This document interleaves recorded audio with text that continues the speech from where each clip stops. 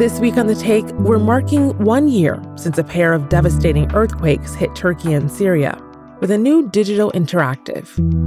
Listen and watch stories of survival, recovery, and coping with the grief at aj.audio/earthquakes. Again, that's aj.audio/earthquakes. Al Jazeera Podcasts. Israel is blamed for blocking aid deliveries to Gaza, an accusation the government denies. So, what mechanisms are in place for Israel to ensure food and humanitarian assistance reaches the millions of people the UN says are at risk of starvation? I'm Mohammed Hamjoum, and you're listening to the Inside Story podcast, where we dissect, analyze, and help define major global stories. All right, let's go ahead and bring in our guests. Joining us from London is Andreas Krieg, an associate professor of security studies at King's College London. He specializes in security and strategy in the Middle East. In occupied East Jerusalem is Sarah Davies, spokesperson for the International Committee of the Red Cross in Israel and the occupied territories. The ICRC has operated in the region since 1967. And in Oslo, Raymond Johansen is the Secretary General of Norwegian People's Aid, which has provided humanitarian assistance in the Gaza Strip for more than 35 years. He's also a former Norwegian State Secretary for Foreign Affairs. A warm welcome to you all, and thanks so much for joining us today on Inside Story. Sarah, let me start with you today. Could you explain to our viewers just how the ICRC is involved in the ongoing efforts to get more aid into Gaza? For example, what exactly does the ICRC do as far as speaking with specific bodies, negotiating with specific Israeli government bodies, and what kind of access are you getting? Thank you so much for having me on. So firstly, I think it's very important just to clarify that as the International Committee of the Red Cross, we are not negotiating as such, but we do, of course, engage with parties to the conflict as well as other actors, other institutions, other states, and really anyone who has influence over this situation. We are heavily focused on our humanitarian diplomacy, which does include speaking directly to the parties to this conflict, including, of course, Israel and Hamas, and reminding them of, first and foremost, their obligations under international humanitarian law. For Israel as the occupying power in Gaza, in the occupied Palestinian territory, they have the obligation to ensure that civilians have access to necessities, things like food and safe drinking water, as well as shelter. These are all part of our ongoing discussions with them and the relationships that we've built, having been here for so many decades. Sarah, obviously the ICRC has a very long history of difficult negotiations with warring parties around the world. This is according to these long-held principles of the organization. How does this compare, what we're seeing in Gaza, the kinds of discussions that you're having right now, when it comes to humanitarian diplomacy? How much more difficult is it compared to other conflicts in the past? So, yeah, as you said, we have worked in many different conflicts all over the world. I think every conflict has its own challenges, but this particular conflict, as we have all seen, has had a very intense few months of hostilities, and this has severely impacted the people, the civilians on the ground in Gaza who, are not part of this fight. We have seen as well in this day and age the very fast spread of information on social media, which unfortunately can have an impact on states and authorities and other organizations' knowledge of the situation. And unfortunately, it does have an impact at times on our operations on the ground. As I said, we have long-standing relationships with both Hamas and Israel as the parties to this conflict. And while I can't go into the content of that discussion as a discrete organization, as that neutral organization that we are regularly in contact with them, consistently discussing all different aspects of this conflict, our concerns, what we're seeing on the ground, and we will continue to do so. Raymond, what mechanisms are in place for Israel to ensure food and humanitarian assistance reaches the millions of people that the UN say are at risk of starvation in Gaza? First of all, I think it's important to say that overstaff in Gaza, they are, as from other organizations, displaced themselves. And most of our people are from Gaza City. And but for the time being, the resources is very limited. They are doing their best to setting up some latrines and for women and children. And at the same time, we find that the aid workers are subjects to direct attack. And so are also the health institution, the humanitarian sites. And so it's extremely difficult for the time being to do any humanitarian assistance. And as the representatives from the Israeli government say that there are no food shortage in Gaza, that's of course free fantasy. It is food shortage in Gaza. And even before the 7th of October, 80% of the population in Gaza was dependent on aid.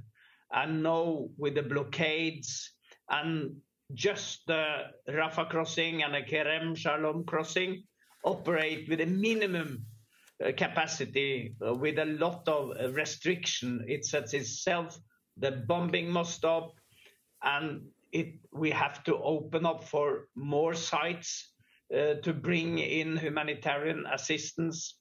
And it's extremely difficult situation for the people who lives on a very, very small area, which is different from other conflict. This is small area with 2 million people in the biggest prison in the world. So it's important to take that into account as well. Raymond, let me follow up with you about another point. The Palestinian Red Crescent is warning that a number of people in Gaza have died as a result of Israel's deliberate starvation and famine in Gaza. Is what we are seeing now, from your perspective, is it war by starvation, and are Israel's actions causing famine? Of course, that's the consequence of the bombing. That's the consequence of the lack of access for humanitarian assistance. And we saw also the northern part of Gaza is now basically an IDF military zone. So it means that it's also difficult or almost impossible to go back to see if there's possible to find, to harvest some food, to find some food. The fishery, it's impossible. So it totally depends on humanitarian assistance. Andreas, we heard in Dimitri's report earlier, he was talking about a body known as COGAT. That's short for the Coordination of Government Activities in the Territories. It's a unit of the Israeli Defense Department. I want to ask you more specifically, what is COGAT and how does it work? Right. I mean, COGAT sounds civilian, but as you already said, is a unit in the Ministry of Defense. It's run by the military. It's run by a military officer. It's staffed by military officers, and it's an executive body of the IDF to actually implement occupation. So we have to understand that obviously occupation was supposed to be phased out after Oslo. It didn't happen. So this was sort of an interim body to facilitate the military side, the civilian side of the military occupation. But COGAT responds and answers to the military. It's answering to a military body and the Central Command. It implements military strategy, so it's not a civilian body. And as such, also we see that is obviously responsible for all the choke points, for all the flows of data, of people, of aid, of goods, financial services, anything that goes in and out of the occupied territories, and that includes the West Bank and Gaza.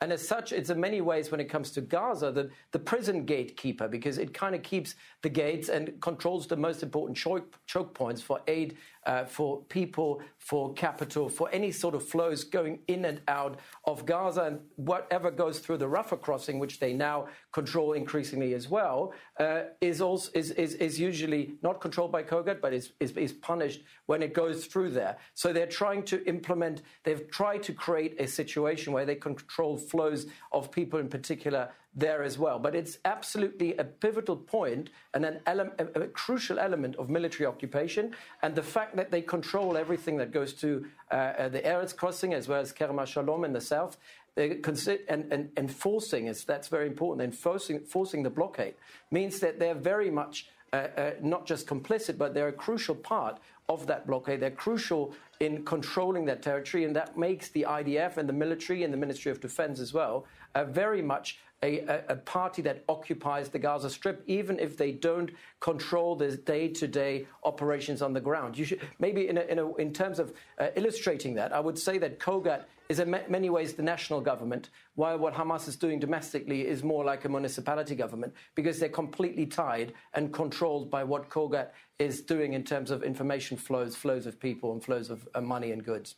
So, Andreas, if we can follow this train of thought a little bit further, Israel is being blamed by many aid agencies for blocking aid deliveries to Gaza. Of course, the Israeli government denies those accusations. But then you also have Kogat, officials with Kogat, who are saying essentially that the problem doesn't lie with them, that the problem lies with international organizations. And they say that international organizations need to do more to ensure the flow of aid into Gaza. How do you make sense of these statements from Kogat leadership saying that the UN could do more to get aid in? Essentially, pushing blame onto the UN or other NGOs or aid agencies, while as you're saying, they're actually the ones in control. No, I mean, this is obviously a part of that information campaign. It's a way of deflecting responsibility away from Kogat. Kogat has been on a massive information campaign in the United States with some of their senior members going around speaking to people and saying, look, we're doing everything that we can, but it's not our fault.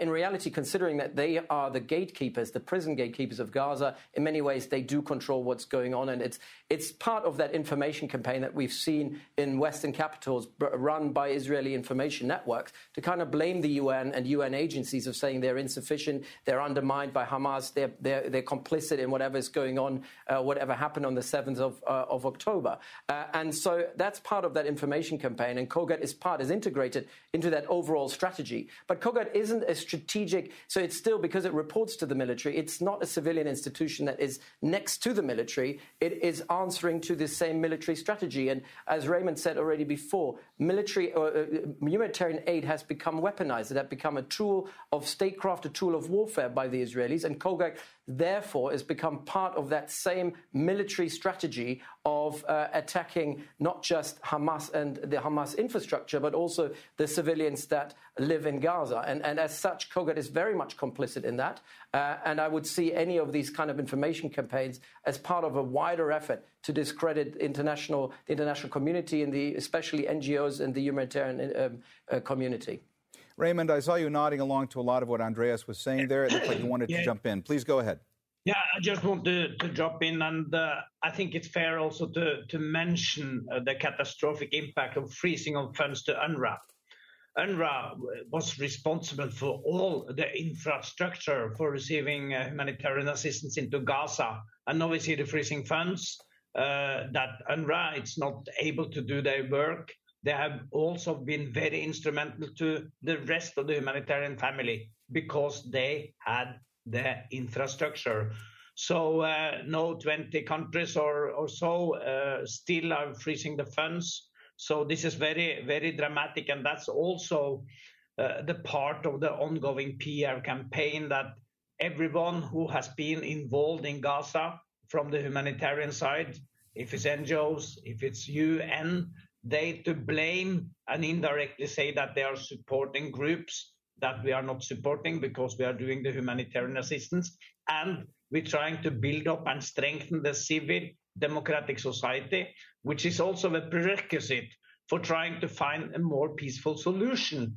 First, we also have to strengthen that because it will not be sustainable if we are just flushing in a lot of aid without any control. And we know that in Gaza these days, the law and order, of course, it's almost impossible to prevail.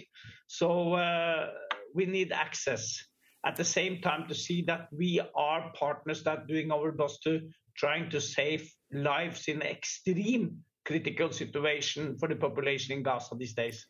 Sarah, before October 7th, you had around 500 trucks of aid that would enter Gaza daily. And even then, most of the population depended on humanitarian assistance. Of course, things have grown much more dire, and the drop-off, it's been precipitous when it comes to the number of trucks that go in. Everyone knows not enough relief is getting into Gaza. What are the priorities right now, and why isn't it getting to the people who need it? there definitely is not enough entry of aid into Gaza right now. For us at the International Committee of the Red Cross, one of the main priorities is medical care, medical supplies, and medical equipment. Right now, there is, I would say, no functioning health system in Gaza, and there are increasing concerns and increasing rates of things like infectious diseases on top of those who have been wounded and require ongoing care, ongoing dressing changes. You know, people already lived with chronic diseases and disabilities before the 7th of October, before this escalation began.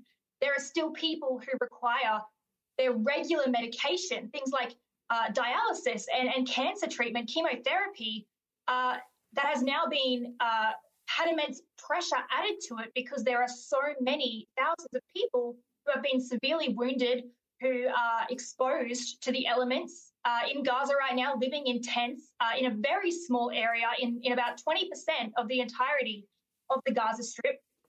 And this is really just a hotbed of public health concerns. I think there are many challenges and many reasons why supplies are not reaching people. The first is that there is such a vast array of needs. You know, individual people, individual families have different needs. And to even be able to go through that and try and address each need is a challenge in and of itself. There are, of course, the security concerns. Our team has been impacted by security incidents. Our team was, unfortunately, in November fired upon. I know other humanitarian organizations have had similar incidents. And the logistics.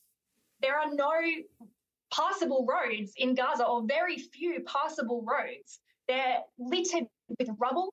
There are the concerns of unexploded ordnances hiding in this rubble that people are not able to tell where it is. And of course, there is very little access to those civilians who are still in the north. Sarah, let me also ask you, you're talking about, the logistics and how difficult it is. And on that note, there are reports now that the UK and Canada have started to airdrop supplies to northern Gaza because they say it's impossible to get aid in there. From your perspective, is that a sustainable or efficient way of delivering aid? And is it really impossible to the extent that that's the only way that aid could get in? So airdrops are something that we at the ICRC have used in the past in different conflicts around the world. And we're very pleased, of course, that this means that some in the north will receive the medical supplies that I believe were dropped. But airdrops do come with their own, set of challenges. Apart from the logistics, things like that, there needs to be large areas that are not filled with people, that do not have objects in the way. It is a very expensive, and so therefore I'm unsure how sustainable that would be for multiple attempts. There's always the small potential that things break on impact. It really depends on what's in these airdrops. Is it medical equipment that's very sensitive? Is it supplies? Is it bags of rice or flour? There are their own challenges with airdrops. On the impossibility of gaining access to the north, I don't know if I would call it impossible in a general sense, but safely, absolutely not right now. It's very complex, very challenging for any organizations to go to the north or return from the north. This is, as I said, there's all those logistics like the rubble, the unexploded ordnances, but it is an active conflict zone. There is still fighting ongoing. There are still, missiles and rockets flying back and forth. There is at times hand-to-hand combat, fighting in different areas. Telecommunications is a huge challenge for teams to be able to even communicate their pathways, where they are. That's a really big challenge for anyone who is attempting to gain access to the north right now. Andreas, I want to explore a bit more about COGAT because this is a complicated issue and there is a lot of confusion about how exactly aid gets in. We were talking earlier about COGAT being a body within the defense ministry. You were saying it's part of the military structure. From your perspective, would things be at all easier if something like COGAT were shifted under a civilian-controlled structure, or would that perhaps complicate things further, maybe even politicize the matter further? No, in a normal country, in a normal liberal democracy, I would say, yes, this sort of agency should be under civilian control, shouldn't be run by the military. When you look at, what happened in our counterinsurgency operations in Iraq and Afghanistan executed by Western countries, we kind of try to shift governance back to a civilian body fairly swiftly. The problem in Israel is obviously, and there has been quite a lot of debate in recent months, to kind of shift Kogat away from the Ministry of Defense to no one less than the Minister of Finance, Smotrich, who himself is obviously a settler. He's a convicted offender as well in that space, and obviously is highly politicized, has a huge interest in making sure that Kogat is actually no longer cooperating. And as we are criticizing Kogat quite rightly for what it does as a gatekeeper to let aid into Gaza, things would be far worse if Kogat was not controlled by the military, but would actually be controlled by a highly politicized ministry, such as the Ministry of Finance, which would respond to a radical like Smotrich, who in his own views would love to continue with ethnic cleansing, kind of create a situation where Gazans would no longer be able and allowed to live in the Gaza Strip, and would instrumentalize Kogat for exactly that same reason. Hence why the military has been pushing back. Raymond, there is confusion when it comes to reporting how much aid is actually getting into Gaza. There seem to be a lot of discrepancies in the numbers that have been posted and reported by different bodies. How difficult is it to actually decipher how many aid trucks are getting into Gaza these days? Earlier in the discussions today, we heard that usually before the 7th of October, it was 500 trucks each day. No, it's some days it's no trucks, some other days it's up to 20, maybe 100, and then down to 0 the day after. So the overall perspective is that there is a limit of humanitarian assistance. It's almost nothing. So I think it's a saying, in war, the first victim is the truth. And this is also the truth in this war. We're trying to say that, well, it's not that serious, it's not the blockade, it's still, as we heard in the earlier discussion today, there are no food shortage in Gaza. Of course, what is the consequences? 30,000 has been killed. They have been killed since 7th of October. 80% depend on that. So it's limitation, it's difficulties, but we know that it's coming. Raymond? Yes. Raymond, I'm sorry to interrupt you. We just have about a minute and a half left. I also want to ask you about the fact that when it comes to the concern about being able to operate in Gaza and distribute aid, we heard in the last couple of days that the World Food Program is going to be halting aid deliveries in the northern part of Gaza. How much concern is there about that right now? And do you believe that perhaps even Norwegian People's Aid will have to halt distribution of aid in the north of Gaza because of security concerns too going forward? Yeah, that's true. We hope that it will. We need some more international humanitarian workers into Gaza. We think that also for security reasons it will be good. We have heard news about that World Food Program that they have in pipeline, food for two months more to go, which is possible, but still access is the main problem. Now we have to see that both Erez crossing near Gaza City must be open, Karni crossing can be open, and at the same time we have Rafah crossing and Kerem Shalom crossing, which is necessary because it's limited access for the people who lives in Gaza to move from north to south and east to west. So we need to have more access. All right. Well, we have run out of time, so we're going to have to leave the conversation there. Thanks so much to all of our guests, Andreas Krieg, Sarah Davies, and Raymond Johansson. This episode was produced by Mohammed El-Aishi, Dmitry Medvedenko, Veronica Pedrosa, and Gemma Harris. Studio sound was by Renjith Kurian. The program was edited by Romel Asuncion, Lynn Nguyen, Vanessa Keneally, and Joe DeFrias.